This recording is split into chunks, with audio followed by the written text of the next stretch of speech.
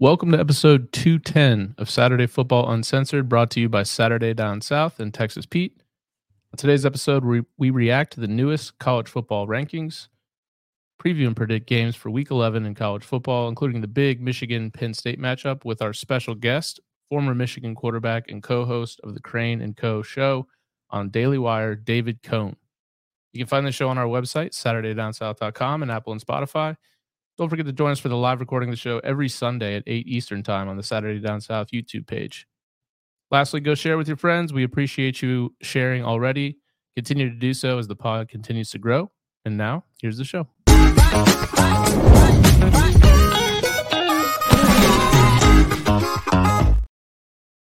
Hey, everybody. Welcome back to another episode of Saturday Football Uncensored, brought to you by Saturday Down South and Texas Pete. I'm your host, Tyler Huck, and with me, as always, my co-host, my partner in crime, Chris Mahler. Chris, Week 11. We're winding down. Don't say that. That sucks. We're gearing up. Gearing up. I'll tell you who's gearing up is Michigan. They're finally going to play somebody. It is November 8th. What are you drinking, by the way? What is that? It's a vanilla Coke. Oh, I love vanilla Coke. This is more of a summery drink, I feel like. Tastes great right now. What are you drinking? Well, this is straight vodka. Okay. No, this is water. Turns out you can't just have 4 to 5 Celsius a day. I had a long day. Kind of. I don't know. I had to wake up at like 7. It's now 1:30, so I'm fucking exhausted. Yeah, my daughter woke me up at 5 a.m. this morning. Oof. I have had 3 5-hours, 2 Celsius, and a coffee with 2 shots of espresso. Okay. And I feel I'd expect more energy out of you right now. On top of the world, brother. No, I'm like, I still have like zero energy. I'm really excited though. We have so many cool little segments today. Look at this. Look, I made this segment for us. Look at this one for our matchups.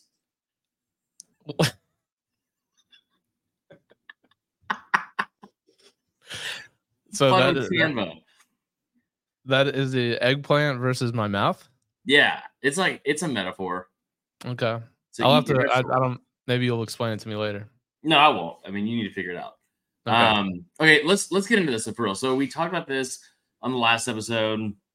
Rankings come out every Tuesday. We record on Wednesday. This comes to you every Wednesday night or Thursday morning, whenever you listen to it. Nothing changed in this week's. If you're watching it online, we've got a little graphic at the bottom that I think looks quite good, by the way. It does. Yeah.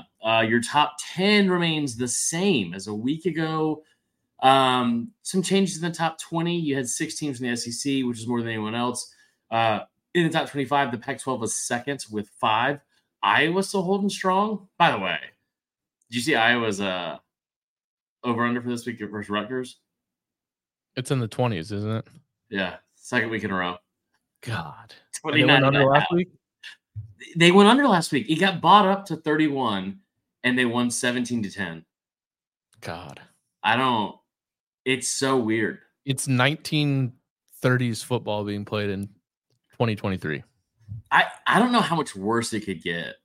Like, I don't know. Whatever the offensive coordinator is doing, he needs to go coach the defense at USC and vice versa.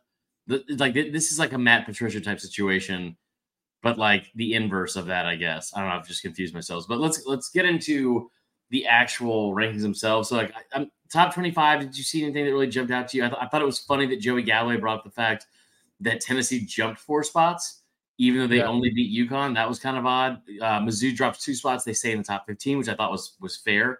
Oregon State was at 12, correct? I can pull it up. Yeah, I believe I know that I think it was 15 was OK State, 14 was Mizzou, 13 was Tennessee, 12 was Oregon State, I believe, and 11 I don't remember who 11 was, but those were some of the teams that were outside the top 15. Yes, Louisville was. Yeah, by the way, and I texted you as soon as that came out. Like, you nailed that preseason. Like, and they're really, who did they lose to? Dude, they lost to Pitt. Right. Who's like awful. Yeah. Yeah. So that is very interesting because they could be undefeated. I don't even know if they were undefeated, if they would still be ahead of What do you call it? It wouldn't be ahead of Oregon, Texas, or No. Bama. And that's going to be the main part of the subject we're going to talk about here in a second. But I also, let me say this though, with Louisville. I love the fact that the floor of the ACC is starting to rise and get closer. I don't want to say closer to the ceiling, but like it's fun. It's like this whole year seems different because it's like in the past, I would have been shocked if Bama beating LSU. That didn't mean they moved up in the poll at all. And the teams that are blocking them are you have an ACC team at 4 and then 2 Pac-12 teams at 5 and 6. And I think it's fair for the most part for all of those. I just love the fact that like Georgia Tech is playing better football. That Boston College is playing a little bit better. I don't think that Chestnut Hill is a place I want to go to watch a game necessarily, but like NC State, odd decision from their quarterback, by the way, this week, who decided that after winning 3 games in a row, he's going to redshirt the rest of the year. That tells me he's like, all right, well, I'm going to hit the portal, so I want to save my redshirt year. Yeah. It's just the period of college football that we live in. It's weird. It's a weird Very sport weird. now. All right, let's get into the top 10. The top 10, if you are not watching online, you're listening through your headphones. One, we appreciate the numbers are up. Again, we love you guys very much. You guys have been great. Number 10, Penn State. Number 9, Ole Miss. Number 8, Bama. 7, Texas. 6, Oregon. 5, Washington. And then your top 4 are in order: Florida State, then Michigan, number 2, UGA, and number 1 for the second straight week, Ohio State. Any problems there? No, I mean, at first I did. I thought maybe if Ohio State struggled with Rutgers, which they kind of did, that maybe Georgia would supplant them. But you know, the committee was pretty clear last week that in their eyes, Ohio State had 2. Well, in reality, Ohio State had 2 ranked wins and Georgia had none. Yeah. Now Georgia has 1 and Ohio State still has 2, although Notre Dame's not ranked anymore. Or they are in the CFP at least. I don't know why. I mean, they have 3 losses, and I don't know. But it's kind of weird. If you start to go through like these scenarios, where do you stop? It's like, okay, well, Ohio State, are they penalized because their win over Notre Dame at Notre Dame is now maybe looked at in a different light, whereas maybe the Florida State win at Clemson, you know, Clemson beat Notre Dame. So now is that a better win for Florida State? Should they be moving up? I mean, you could go down these paths. I think some of it has to be eye test. And in that case, I don't think Ohio State's the number 1 team. But if they were last week, I don't see how you could penalize them too much. Bingo. Week to week. Yeah. I think that's one thing that I thought this week, October optimism, which I don't even know if I ever even got into. Optimistic November now, so it's negative November. Let's go. Negative November. Let me tell you something about Joe Biden. No, I'm kidding. No, this whole thing with Ohio State, I thought the one thing that was positive from the committee was, there was no theatrical shit that happened this week where you had anyone that like supplanted the other one, like you said. At the same time, I love that there was some stability out of that where you're like, okay, like you didn't. Everybody hold serve. Everybody hold serve. You didn't need to move anybody, so you didn't move anybody. And I thought that was fair because if the lack of being a prisoner of the moment, which is something fans really, really do, I was impressed with the committee for doing. Now, that being said, here's something that I rarely admit this, that I may have been wrong about. Oregon at 6. I have said repeatedly that I think Oregon might be one of the best teams in the country. I have also been as loud as possible at how angry I am at Michigan's strength of schedule. And I wrote this down. Here's some interesting stuff. I don't have the numbers on their conference or their opponent's record, but I do have the winning percentages of the opponents for each top 10 team. Now, there are 1, 2, 3, 4, 5, so half of the field in the top 10 that has played a schedule where the opponent's record is under 500. Okay, so the winning percentage of the opponents these teams have played. Do you want to guess who the lowest is? Probably Michigan. No. Georgia. Interesting. Georgia's winning teams, their opponent's winning percentage is 38.5%, so 385. But everyone there from 2 to 6, all under 500 in their winning percentage. Oregon at 47.8, Washington 43.2%, FSU 42.5%, Michigan 41.3%, Georgia at 38.5%. You look at the strength of schedule numbers and it's from ESPN FPI, which I think the FPI in general is stupid, but I use the strength of schedule model just because, like it's the easiest one. It changes every week, and I trust that over some of the other stuff that we've seen, because if you look at team rankings, there's like 11 different versions of their strength of schedule, and all of it is completely fucked. Oregon, I've been banging the drum for them, saying that they should probably be in the top 4 because I think they're a really good team, and I do think they're a really good team. But they've only played one team that's a Power 5 team with a winning record all season, Tyler, and it was Utah. Washington. No, it was Utah. I'm sorry, they've only beaten. Okay. They've only beaten. So they played 2, and they're 1-1. And that win against Utah gets less and less impressive as the week goes on, or the weeks go on, because they played against a backup quarterback, and that's their one quality win. Now you look behind them, and it's like, then it's Texas, Bama, Ole Miss, Penn State. I'm not saying that I think Bama would beat Oregon. I will definitively say that I don't think they should be ahead of Texas. And I don't know how much further they should be ahead, if at all. I'm fine with them being at 8, okay? Because if they win out, they're most likely going to get in. That being said, should Oregon be at 6, or should they be further down? I wasn't aware of that stat you just brought up. Isn't that crazy? Also in the same, and I actually have a list in front of me of the Vegas power rating as the third best team. Right. So I think it matches what we're saying here, which is the eye test would tell you that, I think Oregon is an even better team than Washington as well. But I guess their schedule hasn't been all that great. And when they did go up against 2 teams actually worth a damn, they lost one of them. Right.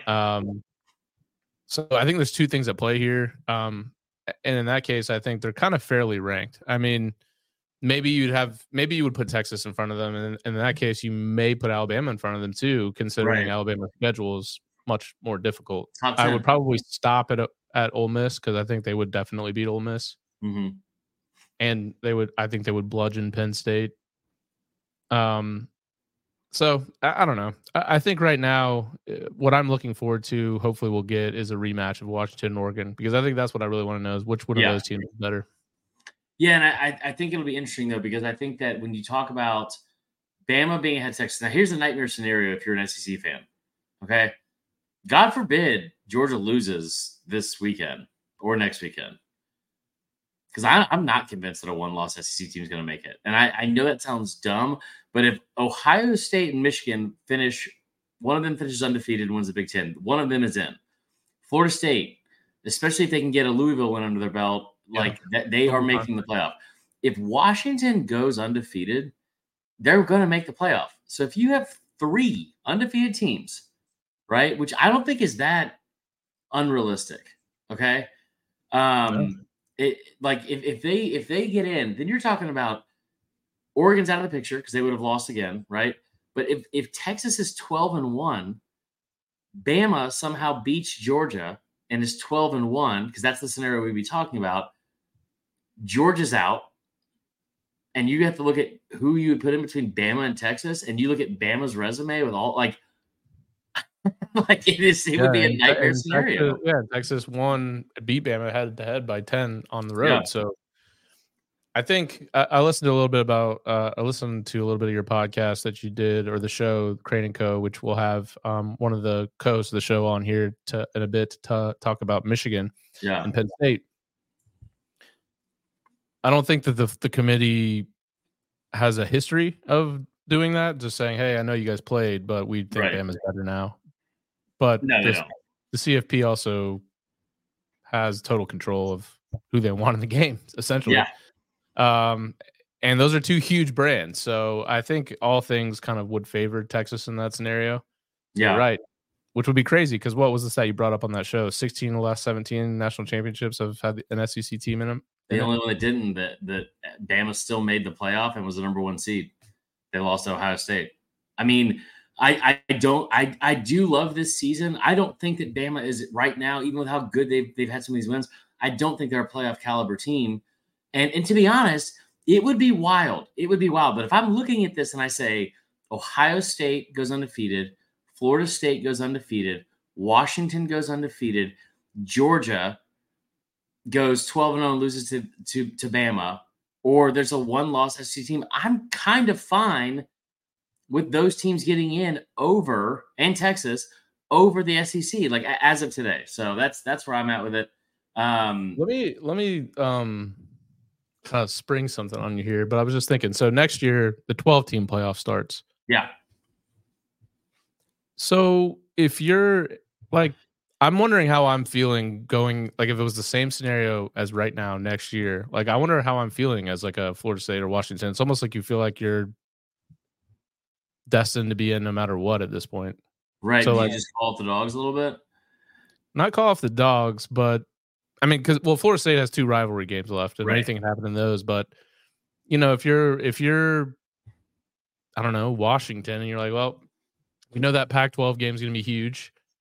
We're probably not going to lose to Utah at home, but maybe we will. So we'll play our starters there, but we feel good that we're going to be in the top 12 if we lose because we haven't lost yet. We only have like 2 games left on our schedule. Dude, you see it in the NFL all the time, and I don't know if there's a detriment to resting your starters. There is something to be said for it. Like if you're a top 4 team, you're already going to get rest because you're going to get a bye.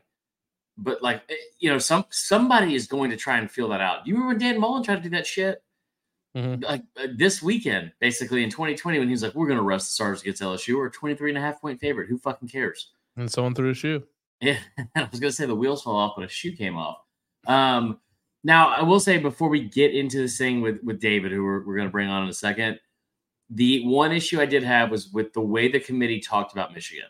And the entire idea that Michigan, they're going through the rankings, right? And they're like, Ohio State's got that win against, it's not, it's sometimes like, I think the way he phrased it was like, it's the resume, it's the way you beat teams. It's the perception, because Michigan is like their average margin of victory versus Power 5 opponents is way. Why is he sitting like this? Like we're on that Omegle thing. Can he hear us? He looks ridiculous. Yeah, he can hear us. He can't hear. He can hear everything we're saying. Let's bring him on then. I want him to hear this part anyway. So what's up, dude? How are you? I'm still not convinced you're talking to me, because the first thing that was said was how ridiculous someone looks, and I'm sitting here trying to get a good laugh too. Who are we talking about?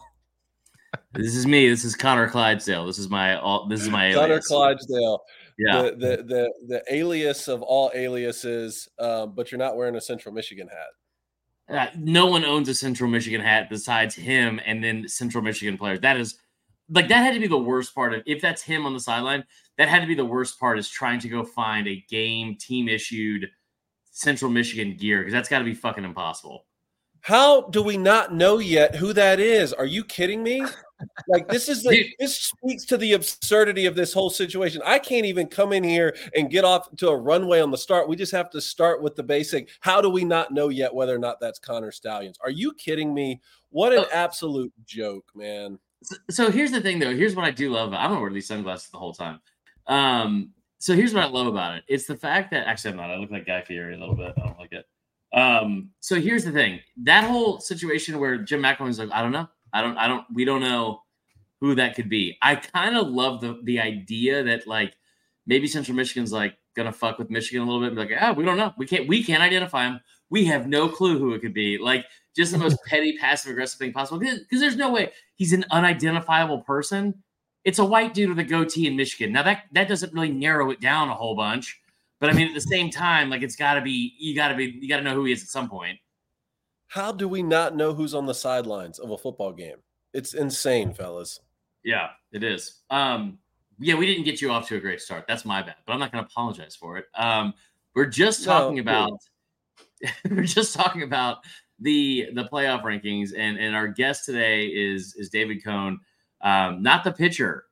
I had to say that to Tyler. No. He was very confused. No, but we did have a connection. David Cohn tweeted at me 6 months ago, and he said, brother from another. You have to understand something, fellas. I spent 35 years of my life having people go, wait, like the pitcher? Imagine that. And all I wanted in life, my only goal was to make sure that David Cohn, the pitcher, knew I existed.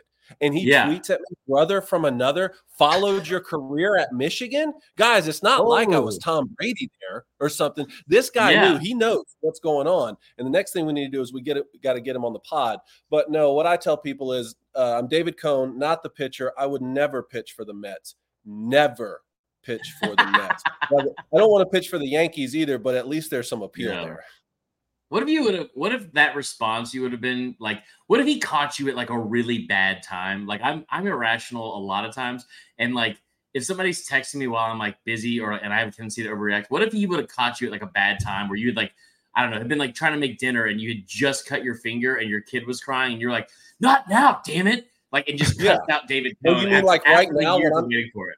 You mean like right now for the past 3 weeks when I'm trying to Jon Snow the entire college football world off my alma mater right now? Yeah. Again, everything's just coming back to that in my life, and I can feel my blood pressure rising. Thank you, Chris. Well, I'll take it. I'll take a step back. Tyler, you start with the questions because I'm going to be hard hitting about how much. I've already been on his show this morning, and right off the bat I tried to bait him immediately, and he just sat there, just calm, cool, and collected. Hands folded like a dad taking a nap and a lazy boy. And I was very disappointed. But Tyler, you start. Wait, what are we going to hit him with? Just straight game questions? Or are we going to dive into Connor Clydesdale here? I mean, we could do, we're not going to not talk about, let's start with Connor Clydesdale. Fine, fuck it. I'll start. Here's my question for you. And it'll be choose your own adventure. Do you want to start with Connor Stallions or the Michigan strength of schedule talk that we talked a little bit about this morning? And you know what? I want to start. I'll start. You start. How about that? Yeah. How about that? Yeah, you start. Okay, you start, David Cohn. I'm not convinced that your listeners are that familiar with me, so I'll just start with myself here. Look, I'm from South Georgia. All I wanted to do growing up was play college football. I wanted to play in the NFL too, but man, I just wanted to play college football. And I grew up. I was a Florida State fan, an Auburn fan, a Georgia fan. Like I didn't have any anticipation to go 1,000 miles away from home. But Michigan gave me that opportunity. I remember that day sitting in Lloyd Carr's office when he offered me a scholarship to play football there. I thought, man, this is a long way from home, but let's do it. The winningest college football program of all time. I went there. I bled for that football program, was never the starting quarterback. I didn't go to the NFL, but you know what? Life took me a different way, and I'm proud of what I was able to accomplish there. So when I look at what's been going on here for, let's just say, the past 10 years, right? Lloyd Carr brought me in. Rich Rodriguez came in. We win 20 games my first 2 years. Then all of a sudden, Rich Rodriguez comes in. We win 8 the next 2 years. We snap a 35-game bowl streak. Michigan, for the first time, really saw how bad things could get, right? And even though Brady Hoke came in that first year, won the Sugar Bowl, had a good season. Everybody knew that if you can go get Jim Harbaugh to be your head football coach, you do that, right? And Jim Harbaugh has proven time and time again, when he gets his quarterback, right? He was the quarterback guru. When he gets his guy, he can beat anyone at multiple levels, which is something not a lot of even great coaches can say, right? I mean, this guy's winning 11 and 12 games at Stanford with Andrew Luck. He's getting the most out of Alex Smith at the 49ers. We never saw anybody get the most out of Alex Smith.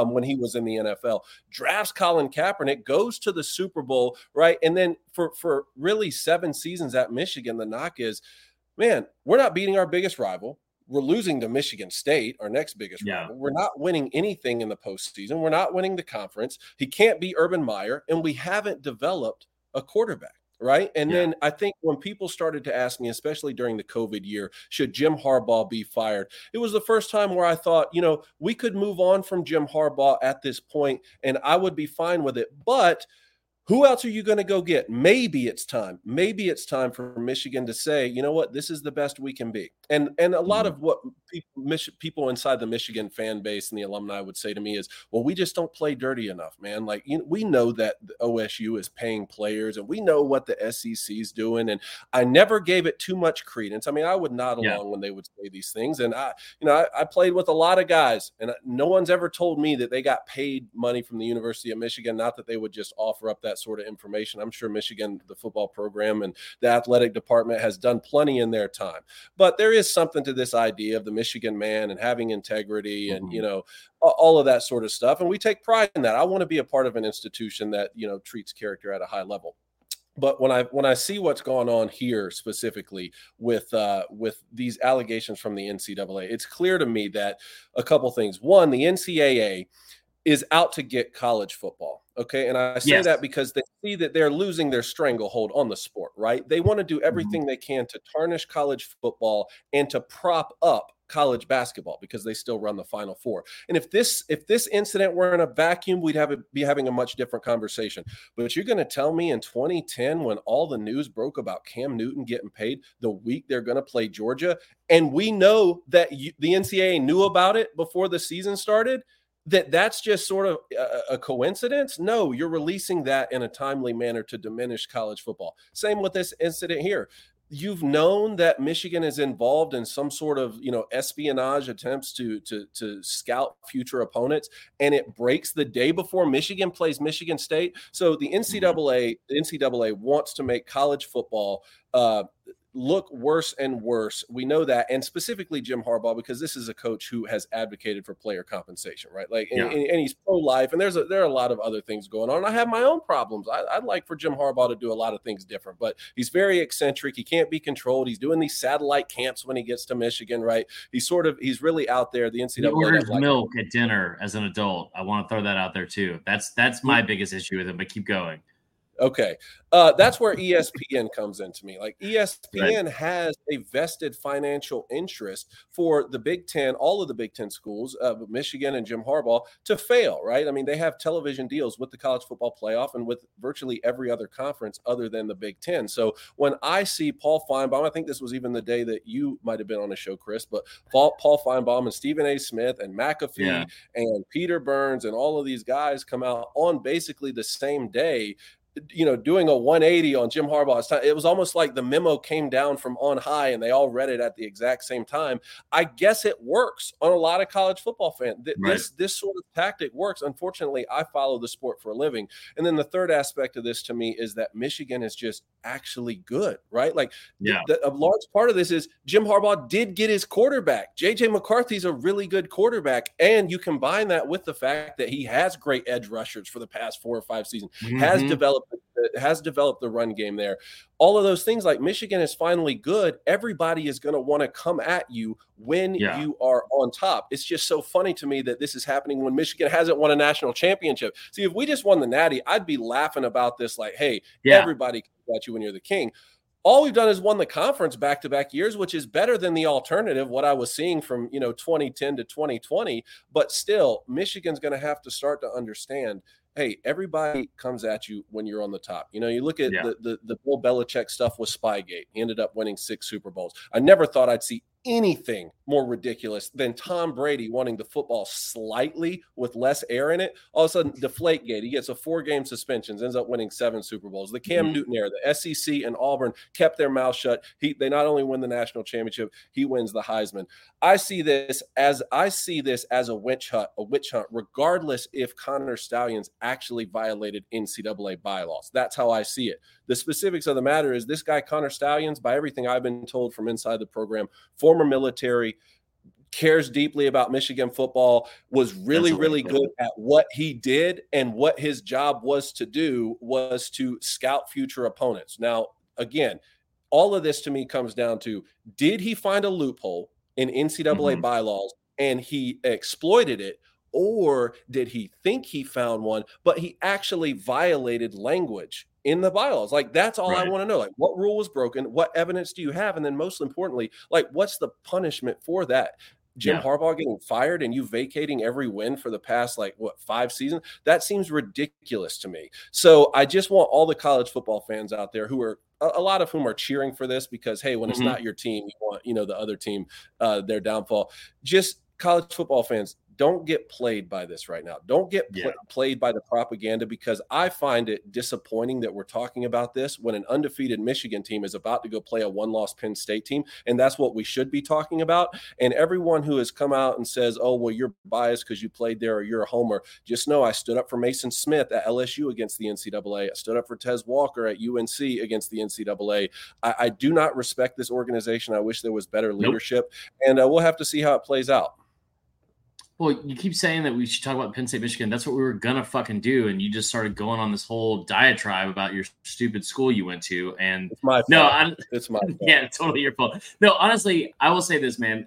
Like, there's not a single thing you just said, and there's some like inflammatory comments that you sprinkled in there. There's not a single thing you just said that I disagreed with at all. And like, I think that you're spot on with what you said about the NCAA. I really do. Like, it fires me up talking about it because it's like, you're a former athlete. Like you played under the NCAA like umbrella. Did you ever feel like the NCAA was out to help the student athlete if it didn't involve them putting money in their own pocket?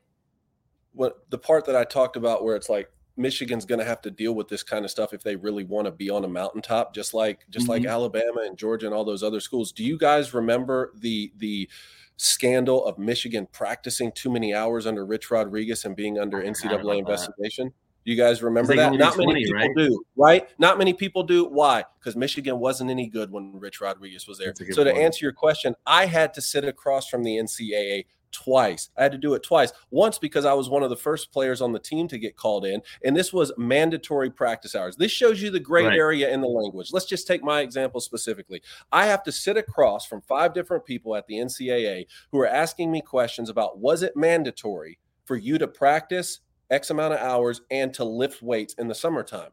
I'm a senior. I don't want to get banned from a bowl game or anything else. And so I say, like, well, I don't know. Like, they say someone said football, so I came a running. When they say it's practice time, I go to practice. When they say we're lifting weights tomorrow, I go lift weights. I don't know if I have to be there or not, or if it's mandatory, right? Well, that's the language. Like, I could not go. Right, I would get kicked off the team most likely. I never figured out you guys don't have to do your podcast. It's not mandatory. Yeah. Well, apparently, a lot of my teammates that spoke after me, they didn't say quite the same thing. So I get called back in a second time, and now they have a list. Well, who was such and such coach that was weighing y'all in and taking your weights, and who was such and such, and where were y'all practicing on this day? And so again, I just said, like, look, if they were writing down our names to check us in at weightlifting or practice, like, I just thought they were writing down my weight. I don't know, and I'm sure that this is what happened. I guarantee you this is what happened with Jim Harbaugh with this whole Burgergate situation. But that's part of what frustrates me about this whole thing is, one, the NCAA has yet to acknowledge or to notify Michigan of any accusations of wrongdoing with this specific situation, which is why I can't believe everyone's rushing to judgment on this, especially Heisman Trophy voters and everyone who's of importance at ESPN and the college football, not the college football playoff, but ESPN particularly. Yeah. But it goes worse than that. Michigan hasn't even officially been hasn't received any notifications of wrongdoing from the whole COVID Burgergate thing. They hadn't received any of it. So Michigan suspended their own coach 25% of the season because the NCAA clearly had enough or whatever, talking during COVID period. I don't know. It gets me frustrated when, we're talking about an organization here who they wouldn't bat an eye with men hoisting up trophies in women's sports.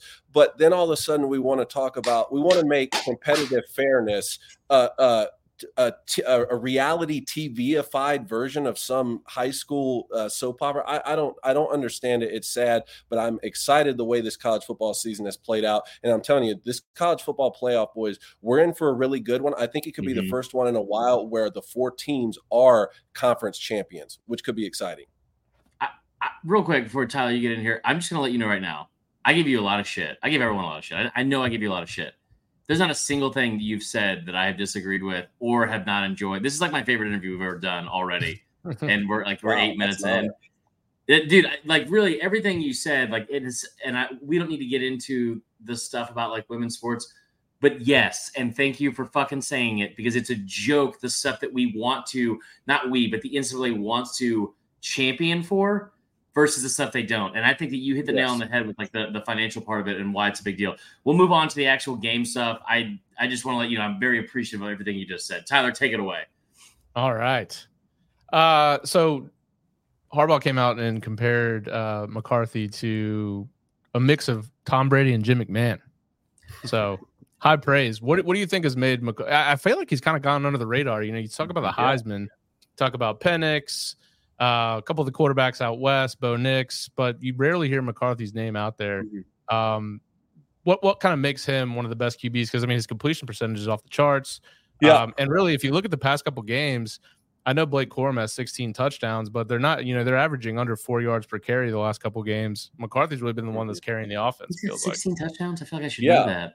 16 touchdowns, but only like 600 rushing yards. I don't think Blake Corum is in the Heisman conversation the way he was last year. And they have blowout wins their last 4 weeks, but haven't rushed for over 200 yards in any one of those games. That's why I'm particularly interested to see how Michigan is able to run the football against Penn State, especially if Chop Robinson comes back. Remember getting hurt against the Buckeyes.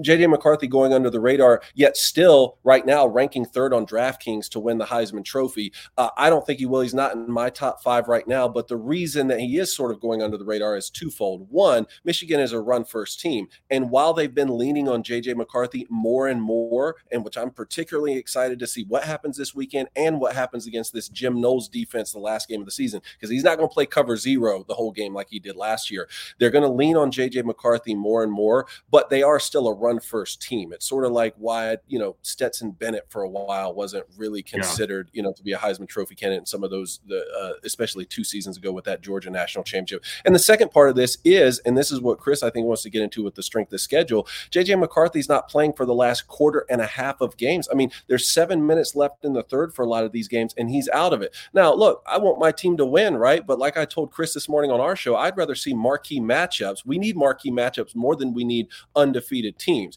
which, Chris, I know you're going to get into the strength of schedule, but that's particularly why J.J. McCarthy is sort of flying under the radar. Now, where he's improved from last season is the arm strength. You talked about the completion percentage off the charts. I think he's third in the country right now behind, he's certainly behind Bo Nix in completion percentage, but he's right up there in the top 3. And he had a high completion percentage last year. It's very exciting to see the way he throws the ball, especially off play action that complements this run game. But the arm strength, to me, I'm looking at him this year thinking, I don't know if there's a throw he can't make, which is not what we were saying about him last year. When you combine that with some of his decision-making in the RPO game this year, he's pulling it on zone read. I think he's pulling it on zone read at the right times this year, when last year that wasn't necessarily the case. And obviously his freshman year when Cade McNamara was the starter, it was more or less when he comes in the game, you know exactly what you're going to get, kind of like a Taysom Hill with the Saints situation.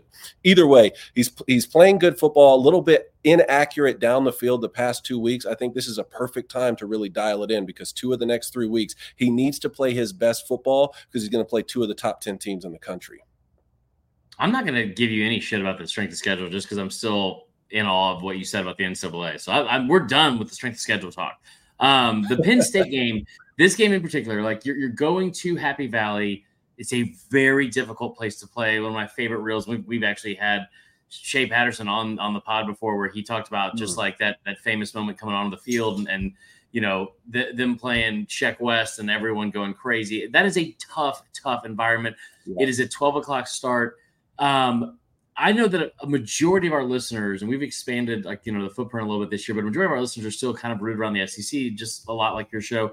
Give us a name that we don't know. Like we know Blake Corum, we know J.J. McCarthy.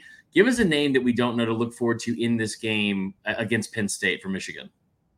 Yeah, well, look, I've been a huge fan of this tight end Colston Loveland since last year when he caught the big branch and go route against the Buckeyes in the game. I love the way he plays, and Michigan's one of those Big Ten teams where they're going to stay with a solid tight end, right? I played with some great ones in my time, and Jake Butt's a friend of mine too. He's on the Big Ten Network, but Colston Loveland, I love the way he plays football. He's going to be key, down the stretch here, similar to how the Buckeyes used Cade Stover a good bit, and you saw how big Stover was in big games like Notre Dame catching the football. That and the offensive line here too. I mean, Michigan back-to-back Joe Moore Award winners with the offensive line, and the word has been all off season and so far into the season, oh, this unit's even better. Could have 8 guys from the line drafted off the line. I'm thinking only 5 of them start. We have 3 backup linemen that could get drafted. I want to be rushing for 300 yards a game, right? And so when that's sort of what we need to see really pick up. And then another thing here on Donovan Edwards. Donovan Edwards is not playing the caliber of football that he was at the end of last year when he filled in for Blake Corum. I don't know what the reasoning is. It's in every aspect of the game, to be honest. It's not only in not hitting the right gaps in the run game, but he's not blocking as well. Did catch a touchdown last week. I believe he caught that touchdown last weekend. So that was good to see. we're gonna need the two-headed monster, not just Blake Corum down the stretch of this, if they truly want to do what Michigan is saying they want to do, which is actually compete in the college football playoff this year. And Donovan Edwards will be a big part of that. Well, he was a big part, certainly a big part last year. He was 173 yards, 2 touchdowns in this game, 41-17 in Ann Arbor, and Blake Corum was also like 165 yards rushing in that game as well. So, I'm looking at really both defenses have been absurd. I mean, I think Penn State's second in yards per game allowed, Michigan's first. I don't think either team has allowed a point in the third quarter this year, which is absurd. I could be off on that, but how crazy is that? Yeah. Penn State's third in scoring defense, but Michigan's first. Where I see Michigan having the big, I guess, edge in the game is obviously mostly just at quarterback. Drew Allard this year, to me, whether it's the OC not wanting to go down the field, we've talked about it, and James Franklin's talked to fans about it and kind of got into a little bit of a scrap with them about it. But I just don't know that they have. You look at Allard, he's 55th in QBR, 67th in completion percentage, and 106th in yards per attempt. How does Penn State? I mean, let me ask you this: what are you more sure about? Michigan covering in the game or the under in this game? Ooh. I would say the under, just because, look, things get weird in games like this, and there's a lot of extracurricular things at play. You know, I do feel good about Michigan minus 4.5. I think that line is right. And let me just say something on Beaver Stadium real quick, since Chris mentioned it. The coolest college football environment that I got to experience. You'd have to put the Rose Bowl up there as well, just because that was sort of this one-off thing that was incredible. But Beaver Stadium, in terms of like Big Ten stadiums that I went to, I had the great fortune to play 2 night games there. Well, I say great fortune, unfortunate that is just a hostile night environment. And I think that's part of why I think the line is right here, because this is a big noon kickoff game and not a night game. So minus 4.5. And the last time Penn State really, really whipped Michigan, not won the game, but really whipped them, was the Saquon Barkley years. He returned a kick for a touchdown. He's scoring in every way imaginable. You could see who the best football player on the field was, right? So I don't think Penn State doesn't have that necessarily this year. They're not going to have any sort of positional advantage over Michigan, which means to me, one, you have to do your absolute best to sort of, stonewall this running game from Michigan, which, given what I said the last few weeks, that's not necessarily impossible, right? Penn State has an elite defense, and you saw the way they played the Buckeyes. Like, this could be that sort of, defense on defense, low scoring game. Then what you need to do, though, is get after J.J. McCarthy. Remember the strip sack touchdown that they had on Kyle McCord? That gets called back because of holding on Marvin Harrison Jr. Just shows how elite he is. Even when he's not getting the football, he's so integral to the game plan, right? Like, that's the kind of thing I think Penn State's defense needs to do, especially if Chop Robinson comes back. Strip sack, fumble. Maybe you can force J.J. McCarthy into an area. He has a little bit of gunslinger in him, maybe a pick six. Maybe you get a punt return touchdown on special teams, something like that, and then just hold serve on offense. I don't see Drew Aller really like making these huge plays down the field. I think they've had one explosive play, was what Jake was talking about today on our show, through the first 8 weeks. So, but if you can do those other things, sort of hold serve and at least not make mistakes with a young quarterback on your end, I think would be like the best game plan for Penn State to be able to beat this. And then all those extracurricular things that I talked about, like Penn State's going to be up for this game, right? And they're going to be at home. And regardless of what Michigan staff did or didn't do, everyone's going to run with the narrative of, oh, this team right here, cheated us in some way or another. That can only get you so far. That can get you hyped up for a drive or two, but it is a mentality with 18 to 22-year-old kids here. And that's the reason they play the games, because if the more talented roster always won, it'd be a pretty boring sport. Yeah, that's fair. All right, we're going to get you out of here with 2 more things. 1, I want a prediction for the game. And then 2, and Tyler, I need you to bring up the plays, because I don't know how to do that. One of my favorite pieces of content is, hold on. Give me a score prediction real quick, and then we'll go to the last part. Just, what do you got? All right, I'm going to go, let's go 26-17 Michigan. That's what I'm going to go with. That's a good Big Ten score, too. In this game. Huh? That's a good Big Ten score, too. 26-17. Oh, yeah. I mean, it's not as automatic as what I've been every week with Iowa. I mean, I took Iowa minus 29.5, and it hits by a mile, Yeah. It's awful. It's like I had a text from a buddy the other day. I was like, dude, did you see this over under for Rutgers and Iowa? And I was like, what is he? He's like 29.5. Is that like a record all time? I was like, no, it's not even a record from the last 2 weeks. because last week it was 29.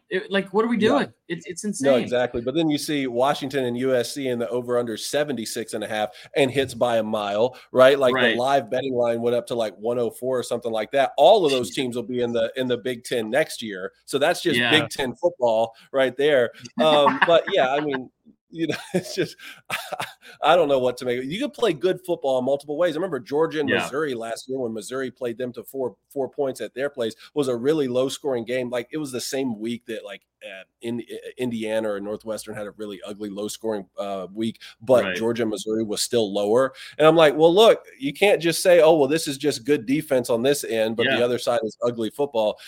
Any of these teams any week can beat you, which is what the great part about college football is. So I think that this is going to be a fun one. What are your guys' predictions for this game?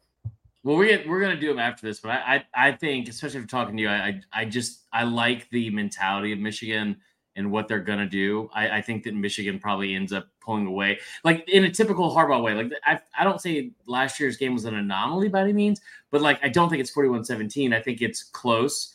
That crowd will keep them into it, and then Michigan will do what's done to everyone else in their path this year, which is slowly but surely suffocate you with like great defense, pounding the run game, and then lean on you and find a knockout punch. And I think that by the fourth quarter, you're looking at probably a double-digit score. So I would say I think so. Probably 28-13.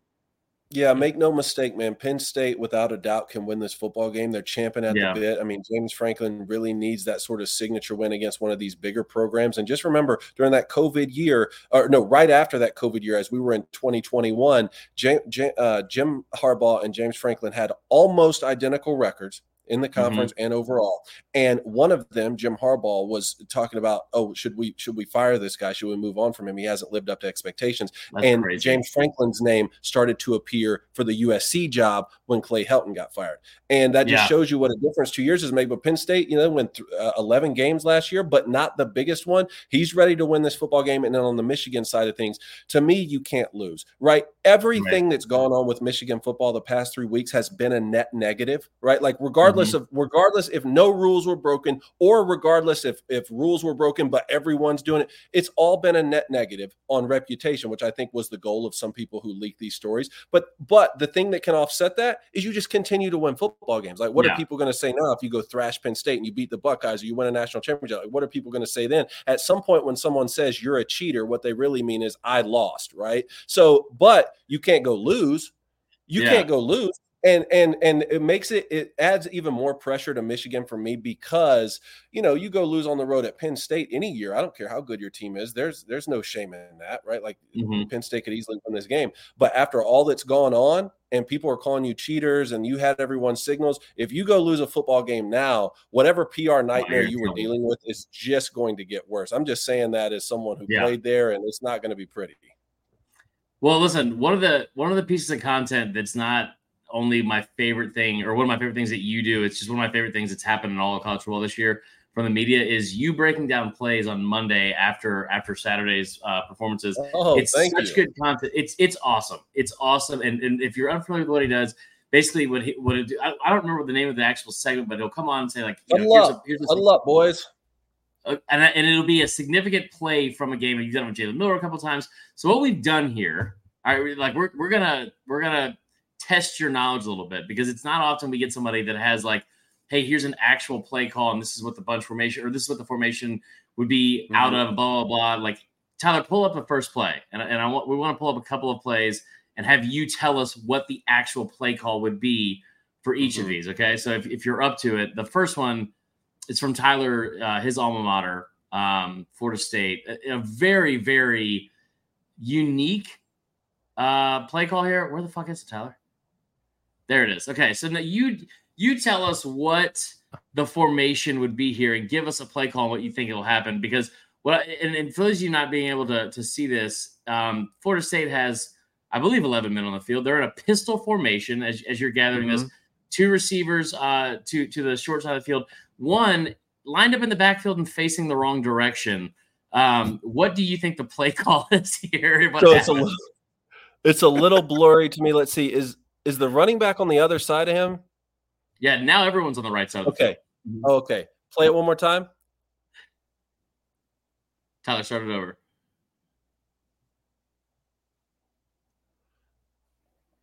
Look at us with technology. Right,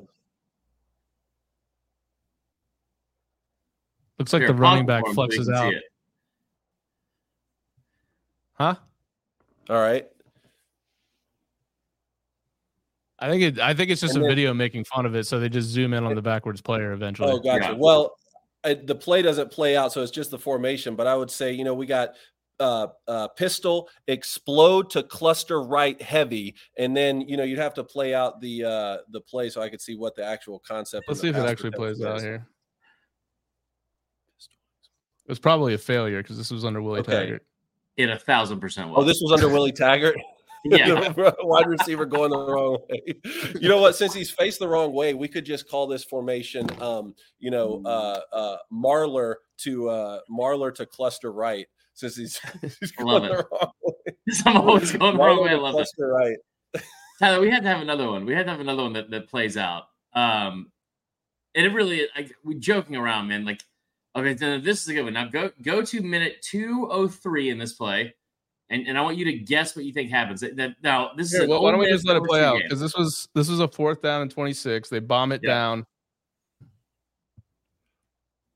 So they get the first down. There's 1 second left. Mm-hmm. Now, what are you not allowed to do under? What'd you say? Ball? What did you ask me? What are you not allowed to do under 3 seconds as a quarterback if you're trying to stop the clock? Oh, get sacked. Well, either that or spike the ball. Hold on 1 second. You're breaking up a little bit. Yeah, this segment did not go as planned. No, all good. I love it. My internet's bad. So yeah, I mean, rewind that one again from the top. So they're running. So out of a cluster right formation, they're in the shotgun cluster right. They're running basically what we would call a Devo special here, which is just the 3 verticals from that cluster set. And yeah, Hail Mary. Like, let's see if you can get one guy trailing and see if you can get a big play here. Watch. Okay. Yeah, here we go. 3 verticals. They get down to the 6-yard line. But now it's Les Miles is the QB or is the coach. Something is going to be fucked up. Yeah, pause it here. This is the Les Miles years. The Les Miles years. It's not good. Okay, listen. This didn't play out as well as I want to. We should do this again because I would love to see you play spiked it. That's right. Of course. Yeah. And then the game, the clock ran out and they lost the game. Listen, Les Miles. Hey, we need to funny do this story again, on Les Miles though. When Les Miles was in the conversation to take over the Michigan job from Lloyd Carr, there were these signs at College Game Day that said, "We need a car with Les Miles." Is the sign that I? Yikes! That's good. Didn't end up happening though. No, it was just so those plays were breaking up. Those plays were breaking up a little bit, but I'd love to come on and do a breakdown of any sort that you want. Yeah, we'll have to do it for sure because it really is one of my favorite segments. We had one that was the annexation of Puerto Rico, but we'll have to break that down another time. Man, I can't say thank you enough for coming on. It's been really, really good. Tell them where they can find you if they don't already follow you, and then also the show. You guys have had tremendous success and love to see it. Wish nothing but more of it for you, man. Well, man, it really is mutual, Chris. I have to say, I've spent time with you in person, and we talk a lot on Twitter, and I always enjoy any time that we speak, man. I think you're a class act, and thanks for putting out such great content. Again, we're all lovers of college football, right? I want what's best for the sport, and congratulations on your guys' success. Please check out our show. Anyone who's listening there, check out our show, Crane and Company. You can get it on YouTube or Spotify, Apple, any of your podcast sources. You can also watch it and listen on thedailywire.com. And then I'm David Adam Cohn. I'm not the pitcher. Maybe that's what should be my handle, but David Adam Cohn on Twitter and Instagram and all the social medias and things like that. Please, let's stay in touch and do it again soon. Sounds good, man. We will talk to you then and hopefully see you soon. See you. Thanks. That was good. I fucked up the fucking technology. I shouldn't have said fucked up the fucking technology because that's way too aggressive. But I messed up the technology because that would have been perfect. That whole segment he does is awesome. It's like I know. It's well, awesome. my internet's so screwed up. So that was my bad. Okay. Well, no, we appreciate that was really good. We appreciate David coming on. Let's get into the second half as he kind of alluded to it. I already gave you my pick.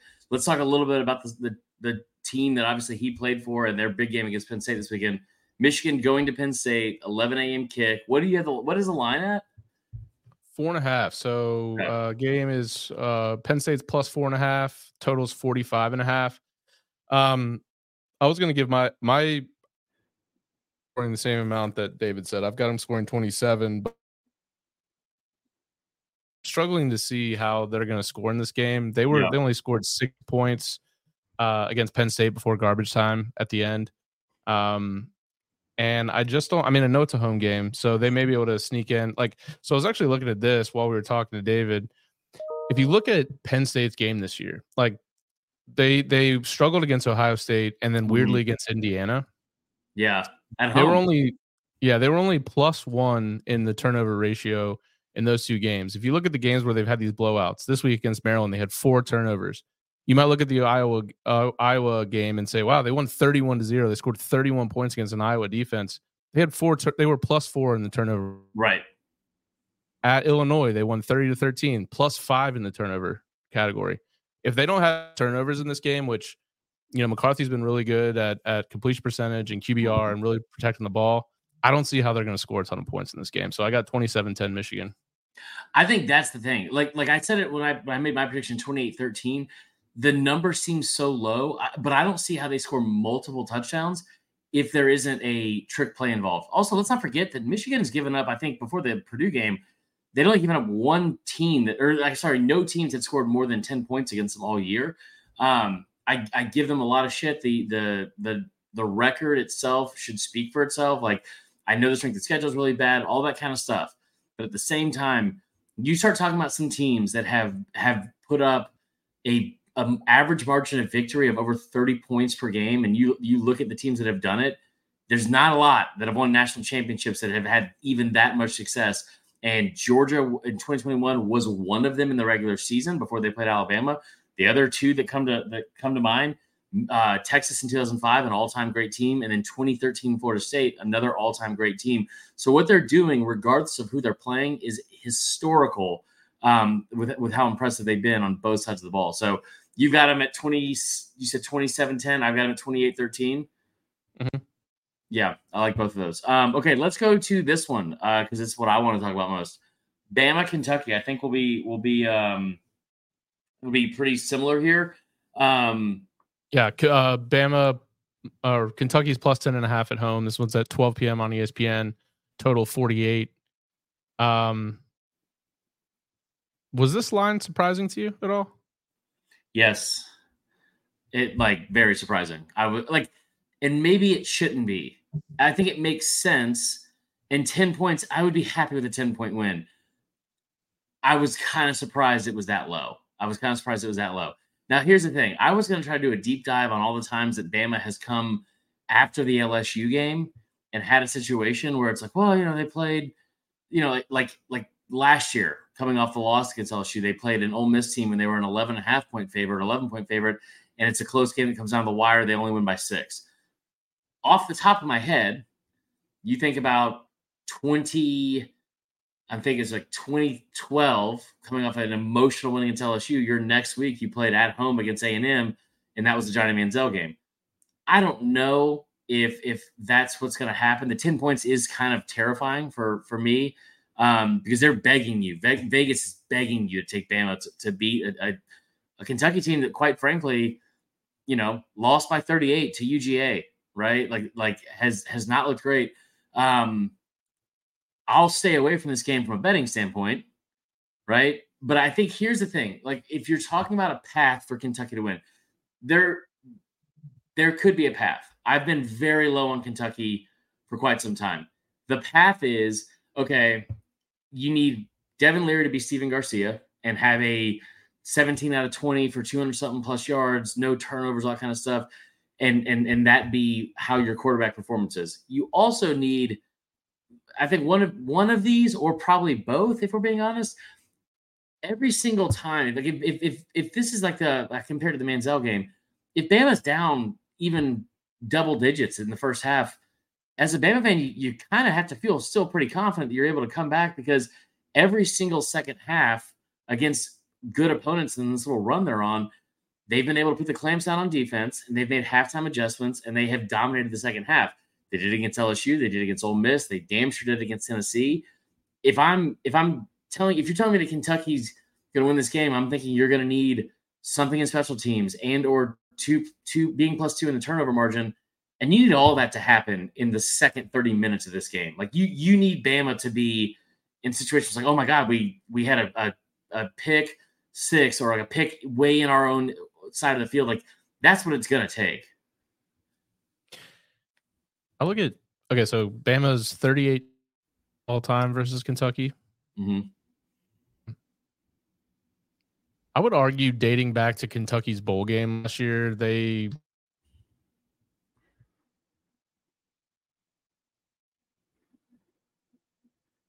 All right, I've lost you.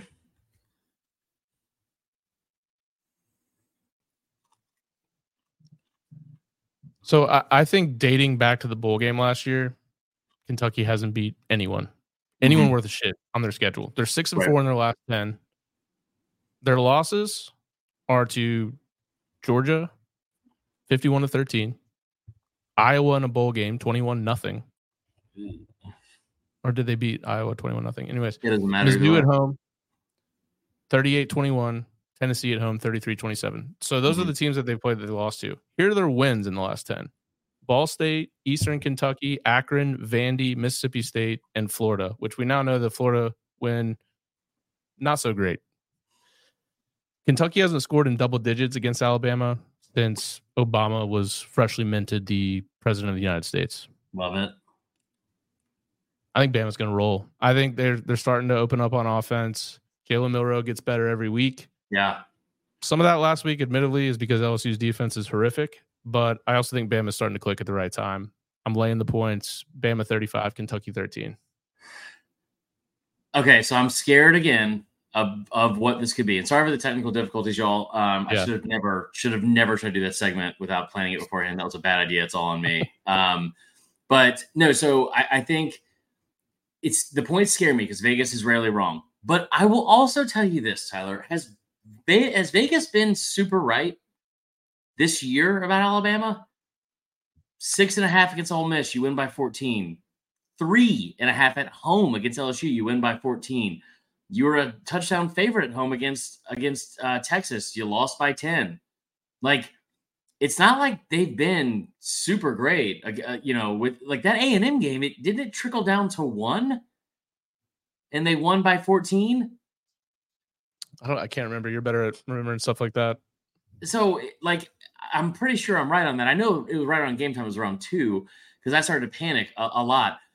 I think Vegas is right a lot, but they haven't been super accurate about Alabama this year, and I'll say that. And I hope I'm wrong about this, but I just have a hard time looking at Kentucky ever and thinking, you know what, that team's Devin Leary's going to come out for 60 minutes and play like on fire. Like we've seen in the past where, last year against Georgia, they held them to 16-6. Maybe it's some super ugly win like that, but let me give you a stat.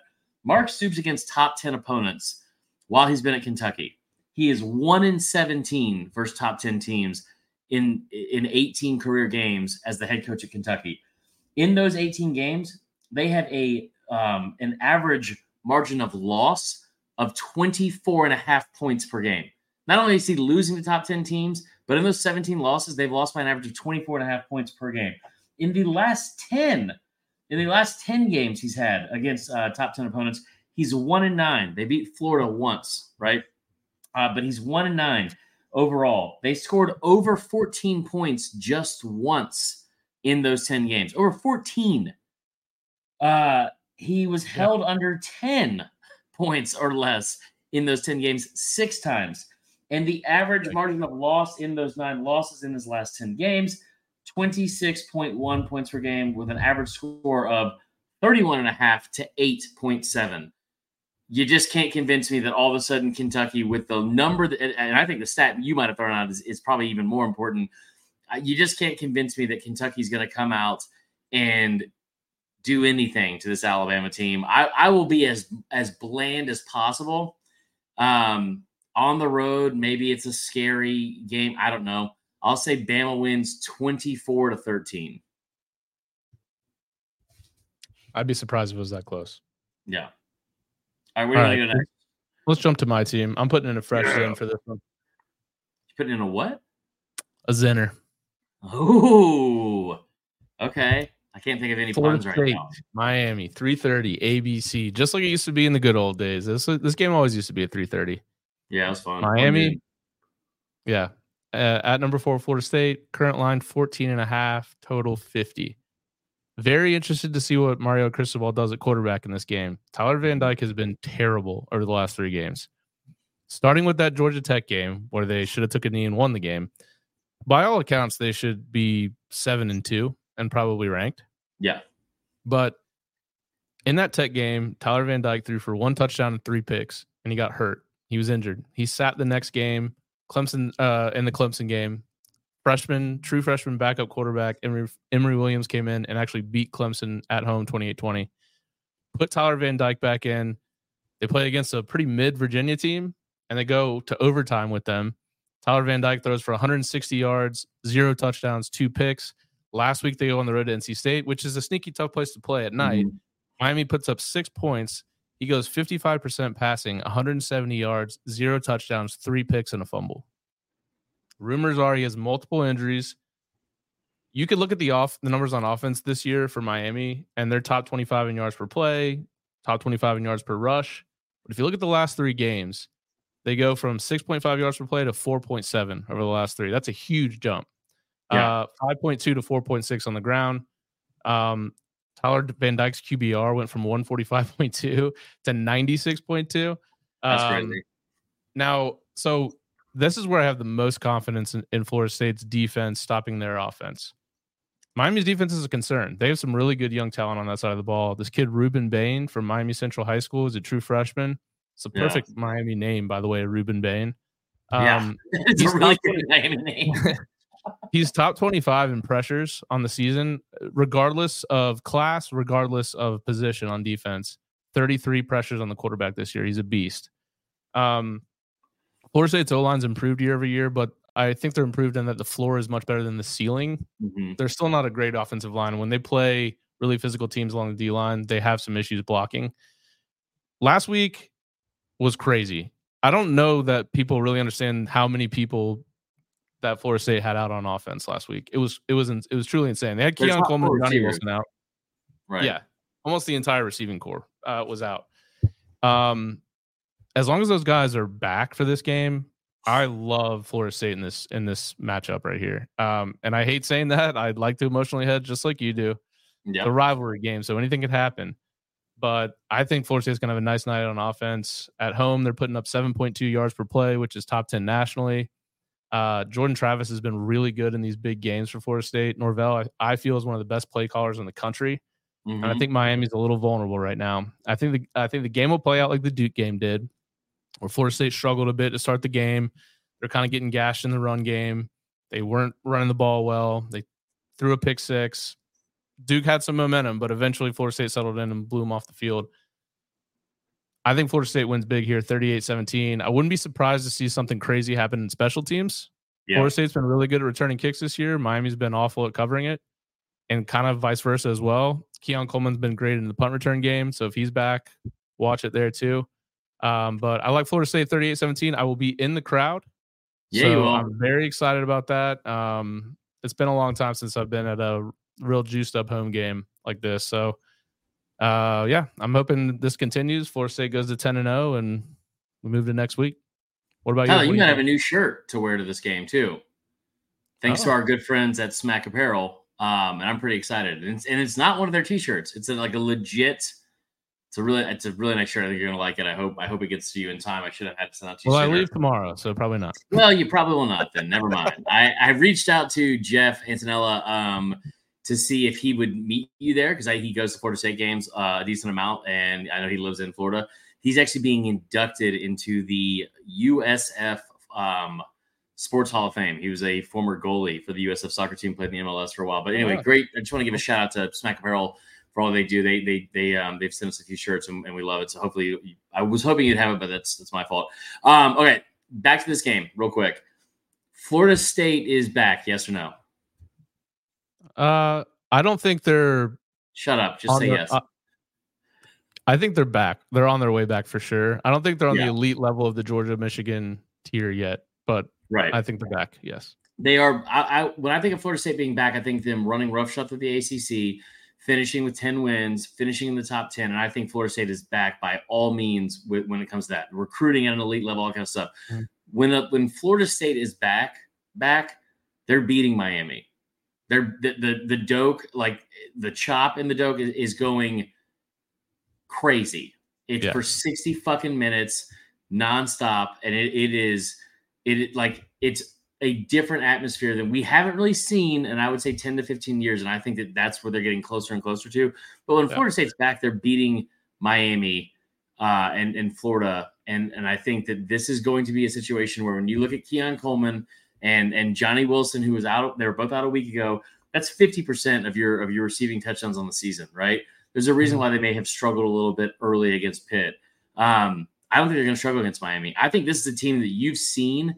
Now, I know what happened on the road against Clemson. This isn't at Clemson. This is at home in Doak Campbell Stadium. Like, you're going to have a situation where Mike Norvell is going to be able to talk that team up and say, like, this is a fucking iconic moment you get to be a part of as a Florida State Seminole and beating the Miami Hurricanes. Like, let me show you every single time that you can like look at like the lore of this rivalry, of the lore of this program, and it was built on wins against this fucking program, and now you get to be a part of it. And I think Florida State goes out and proves a point.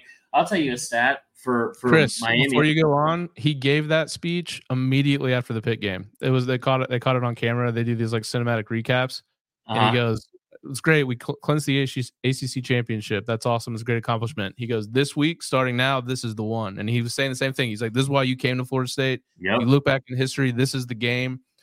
And people around the program said he is very focused on this game. I love it. I think that Florida State wins. I think they win big. I'm excited for you to go. It's going to be a really, really awesome atmosphere. I don't think this is a good game. I don't think it's a wide right, wide left game. Here's a fun fact for you. Do you know that what Miami's record is? Miami is 6-0 this season when they fill in the blank. Don't turn the ball over? 4+ times. They've turned the ball over 4+ times in all their losses. I don't think they're going to turn the ball over 4+ times in this game. It seems almost statistically fucking impossible to do so. But if you would have told me they would have done it multiple times in the season, I would have thought that was crazy. And they've managed to do it 3 fucking times. So I think Florida State wins. I think Florida State wins big. I don't care if there's 1 turnover, 2 or 3 or 4. I think Florida State wins by double digits. And I would say Florida State 31-10. Okay. Yeah. I like this matchup here. 3:30 on CBS. Yeah. Number 13, Tennessee at number 14, Missouri. Missouri, a 1-point underdog at home, total 58. Tennessee has routed Missouri in Josh Heupel's first 2 years at the helm of Tennessee. They won 62-24 2 years ago and 66-24 last year. Good Lord. Yes. But this is a different Missouri team, obviously. Tennessee's coming off the blowout of UConn, where they were able to rest a lot of their starters in the second half of that game. Missouri's coming off a hard-fought loss at Georgia. Feels like Tennessee's kind of getting healthy right now. They sat out Jabari Small last week, as well as a couple O-line and D-linemen, and they're all expected to be back. For me, Tennessee's number 1 rushing offense and number 1 rushing defense in the SEC. That's where it starts for them. They're 4th in the country in rush yards, 5th in the yards per rush. They're 8th in the country in yards per rush allowed at 2.9. So I love the Missouri offense. Love what Brady Cook's done this year. Obviously love Luther Burden and Theo Weiss. Their pass game is going to have to lead them to a win here. I don't think Cody Schrader is going to be able to get off like he's been able to. Tennessee, 10th in the country in sacks per game. So watch out for that as well. But I think Tennessee can lean on the run game here. I'm just here to admit, Chris, I'm once again backing a Joe Milton-led football team. No. Tennessee has a lot to play for here. If they win this and Ole Miss can beat Georgia somehow, they give themselves a chance next week against Georgia to play in the SEC championship game. Okay. I think you mix that in, they're going to be very motivated. And I'm not saying Missouri isn't, but there's also that thing that we always used to see when teams used to play Alabama, where they play Alabama and it would just be a tough game, and they may have even played well, but the next week, that body blow theory, That's what scares me here for Missouri, and that's I why completely agree with that. I'm picking Tennessee 30-28. So I hate the fact that this game scares me so much for Mizzou because I think it's such an opportunity for them to have a program builder. And you guys know how I feel about Tennessee, and you know how I feel about Mizzou, and I want Mizzou to win. So I'm going to give you just a double-edged sword here. I'll emotionally hedge for this one, Tyler.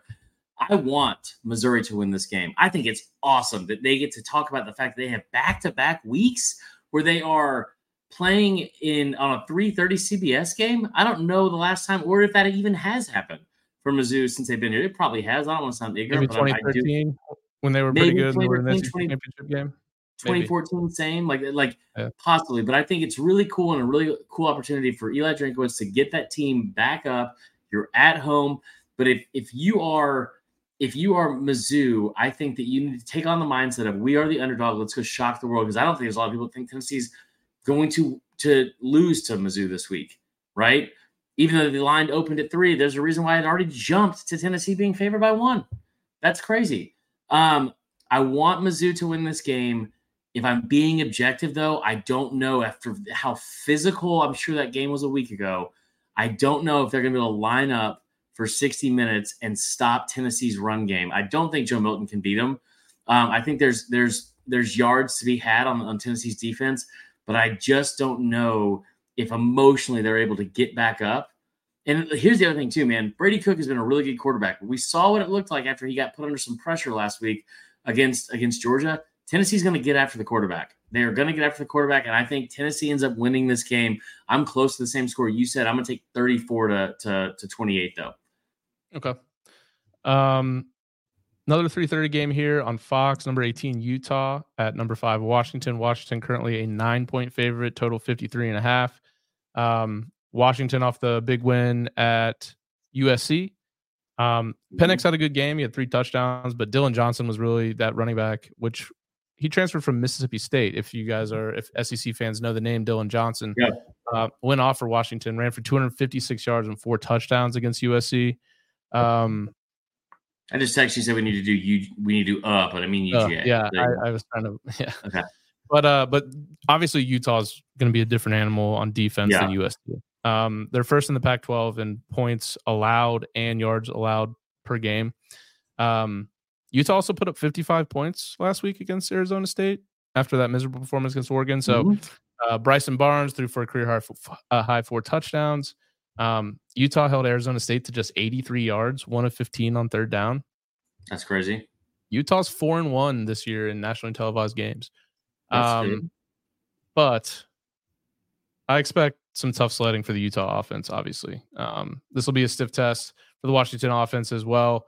But I just think Penix and those receivers will step up and get Washington the win and the cover. If this was in Utah, maybe it'd be a bit different, but also the line wouldn't be as high. I'm going to take Washington 31-20. Yeah, so here's where I'm at with this, and that is the fact that you look at the way they've performed on the road, dating back even to last year. Like let's like not neutral site games, but let's look at like specifically on the road the regular season. You have a loss against UCLA by 8. You have a win by 4 at Washington State.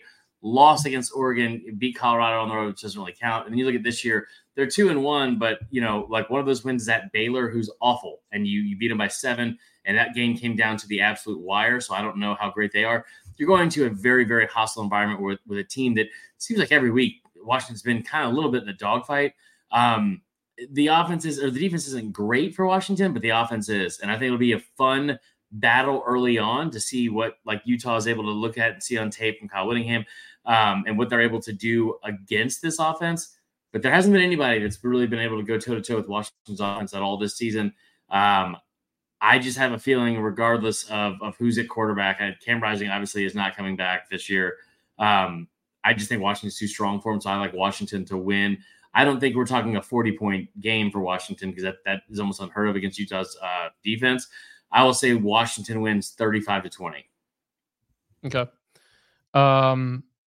4 o'clock on the SEC network. We've got Auburn and Arkansas. Arkansas currently down to a 2.5-point favorite at home, total 48. Auburn 8-2 in this matchup in the last 10 straight up. Mm-hmm. Last time they played in Fayetteville, they were 4.5-point underdogs and won outright 38-23.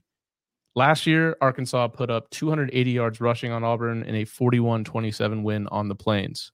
What do you think about this game? I'll keep it very short and sweet. This team has been night and day different at home versus on the road. At home, we've seen them stay close with top 10 teams like Georgia and Ole Miss. On the road, we've seen them struggle against teams like Cal and then get blown out, obviously, at LSU. I'm not going to count the Vanderbilt game because it's Vanderbilt, and that doesn't really matter to me. But we've seen them get blown out against Texas A&M, a close win against a bad Cal team, and then, like I said, blown out against LSU. Their offensive scoring and just the way the offense is run at home versus on the road, they average 16 points more per game at home versus on the road. And then the way the offensive production is, they have an average of over 125 yards more per game at home versus on the road. I don't think it's going to be quite a hostile environment because Arkansas is 3-6, but they had a chance to roll over and die last week against Florida. They didn't. I like KJ Jefferson. I like the fact that this Arkansas defense, even though they've been really, really bad, I think they will be able to get to Peyton Thorne a decent amount, like we saw them do against Alabama. I just don't trust Auburn away from home. I think this is the win you're looking for if you're Auburn, besides Bama maybe, because I don't think that's as attainable. This is a really good opportunity for Hugh Freeze. I just think they come up short. I like Arkansas 27-24. Okay. I'm similar in score, but I actually have Auburn taking this one. Auburn 7-3 against the spread against Arkansas the last 10 years. Mm-hmm. Ty Washington, pretty talented tight end for them, is out for the year. Austin Armstrong, Arkansas's leading receiver, is questionable for this game. Arkansas gashed Florida last week for 8.4 yards per carry. They're not going to be able to do that, I don't think, against Auburn's defense. And I'm going to go with the upset here, Auburn 28-27. Okay, love it. All right, last game. A lot of implications here. Georgia can clinch the SEC East division title with a win here. Ole Miss has won 5 straight since losing to Alabama. They still have some small SEC West hopes here. They're still alive. They'd have to win this game. Bama would have to lose twice, right? Yeah. So very small SEC West hopes. I think you're going to see Carson Beck continue his kind of ascent in his Heisman odds this week. He's been one of the most efficient QBs in the country. Ole Miss is 104th in the country in completion percentage allowed. Oof. I think Georgia is going to have success through the air against Ole Miss. And then I think they'll be able to wear him down late with Dejon Edwards and Kendall Milton. If Ole Miss wants to win this game, I think turnovers are going to be key. And Quinton Judkins is going to have a game going on the ground. And that would lead to play action for Jackson Dart. You know, Georgia, as good as their defense is, they haven't exactly been what they've been over the last few years when it comes to sacking the quarterback. Yeah. So you're not as worried about that this year with that defense. And Ole Miss has been hitting explosive plays. I think they're 3rd in the country in explosive plays. Georgia needs to stop that. Luckily, they're 12th in stopping explosive plays. I just think with this atmosphere at night, it's just one of those situations where you just, over the last few years, you have not seen Georgia under-deliver in games like this. No. I don't think Ole Miss can pull this off. The line is interesting. You know, it was at 11, and now it's like you can get it at 10.5 at some books. I would probably, if I was going to bet on this game, I'd probably take Ole Miss if the line stays over 10. But if it gets to 10, I'd probably take Georgia. Mm-hmm. I'd say gut feel Georgia 35, Ole Miss 21, which I know is more than the 10. But I think if I was officially going to bet on it, I'd probably wait till it got to 10 if it does. Because I just don't see a scenario where Georgia doesn't win by more than 10 in my mind. I mean, So I got 35-21. So Lane Kiffin is 4-23 all time against teams that have finished in the top 25 as a head coach. Then you look at, so I brought it up with a couple of teams we've already previewed, but I'll do it again here because I think it stands out a lot. Ole Miss is a really, really good offense. They're a really good team, I think. Pete Golding's done a lot with that defense, I think, this year, and more than people probably wanted to give him credit for going into the year and probably still do. Ole Miss on the road in Athens at night. Georgia is coming off, obviously, like 2 very big games for them with the rivalry against Florida, then also what they did against Mizzou last week. They have another one still in waiting in the wings against Tennessee. But Georgia at home, right? Like I just told you about Lane Kiffin and what it does against top 25 teams. Lane Kiffin and this offense, they have averaged 20 points less per game on the road this season and almost 175 yards less per game on the road versus at home. You look at their last 8 games away from Vaught-Hemingway Stadium, it's littered with a lot of losses. They have a win at Tulane. They got one against Vandy, and they got one against 5-7 A&M last year. Not super impressive, right? They beat Auburn this year as well. But those are all teams that are right at 500 or below 500 over the past couple seasons. This past season. I don't think that Ole Miss is able to go on the road and get a shocking victory. I will tell you the key to this game for Ole Miss, in my opinion, is Ulysses Bentley. If you're looking for like a player that I think has to have a breakout game, I don't think that Georgia's going to struggle to shut down Trey Harris for 60 straight minutes because we haven't seen a receiver really go off against them in the past couple of years, besides Marvin Harrison in that first quarter. I don't think they're going to struggle to stop the run for 60 straight minutes, especially with an in-between the tackles type runner with Quinshon Judkins. But look for Ole Miss early and often in this game to try to use Ulysses Bentley in like wheel routes and take a page out of that 2020 Florida game. And I think that's what Lane Kiffin will probably try to do is, I wouldn't say trick plays, but some stuff that Georgia might not be familiar with, get players running all over the place in space. I still think Georgia wins this game because I think they're probably the best team in the country the way they play and close out seasons. I got Georgia 38, Ole Miss 27. That's all. Okay. All right. That's the show. There you go. As always, we really appreciate you guys listening to the show. It would really help us in the growth of the show if you would rate us 5 stars on Apple and Spotify. Leave a review. We will read the best ones on air, and like and subscribe to our YouTube page. Leave a message this weekend. We've over the last pretty much every single week we've gotten more and more voicemails. So every week.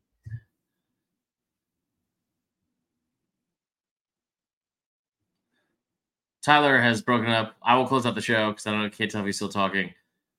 We appreciate you guys. Call the hotline 770-674. Saturday Down South on YouTube. Oh, this is weird and awkward. Awesome. All right.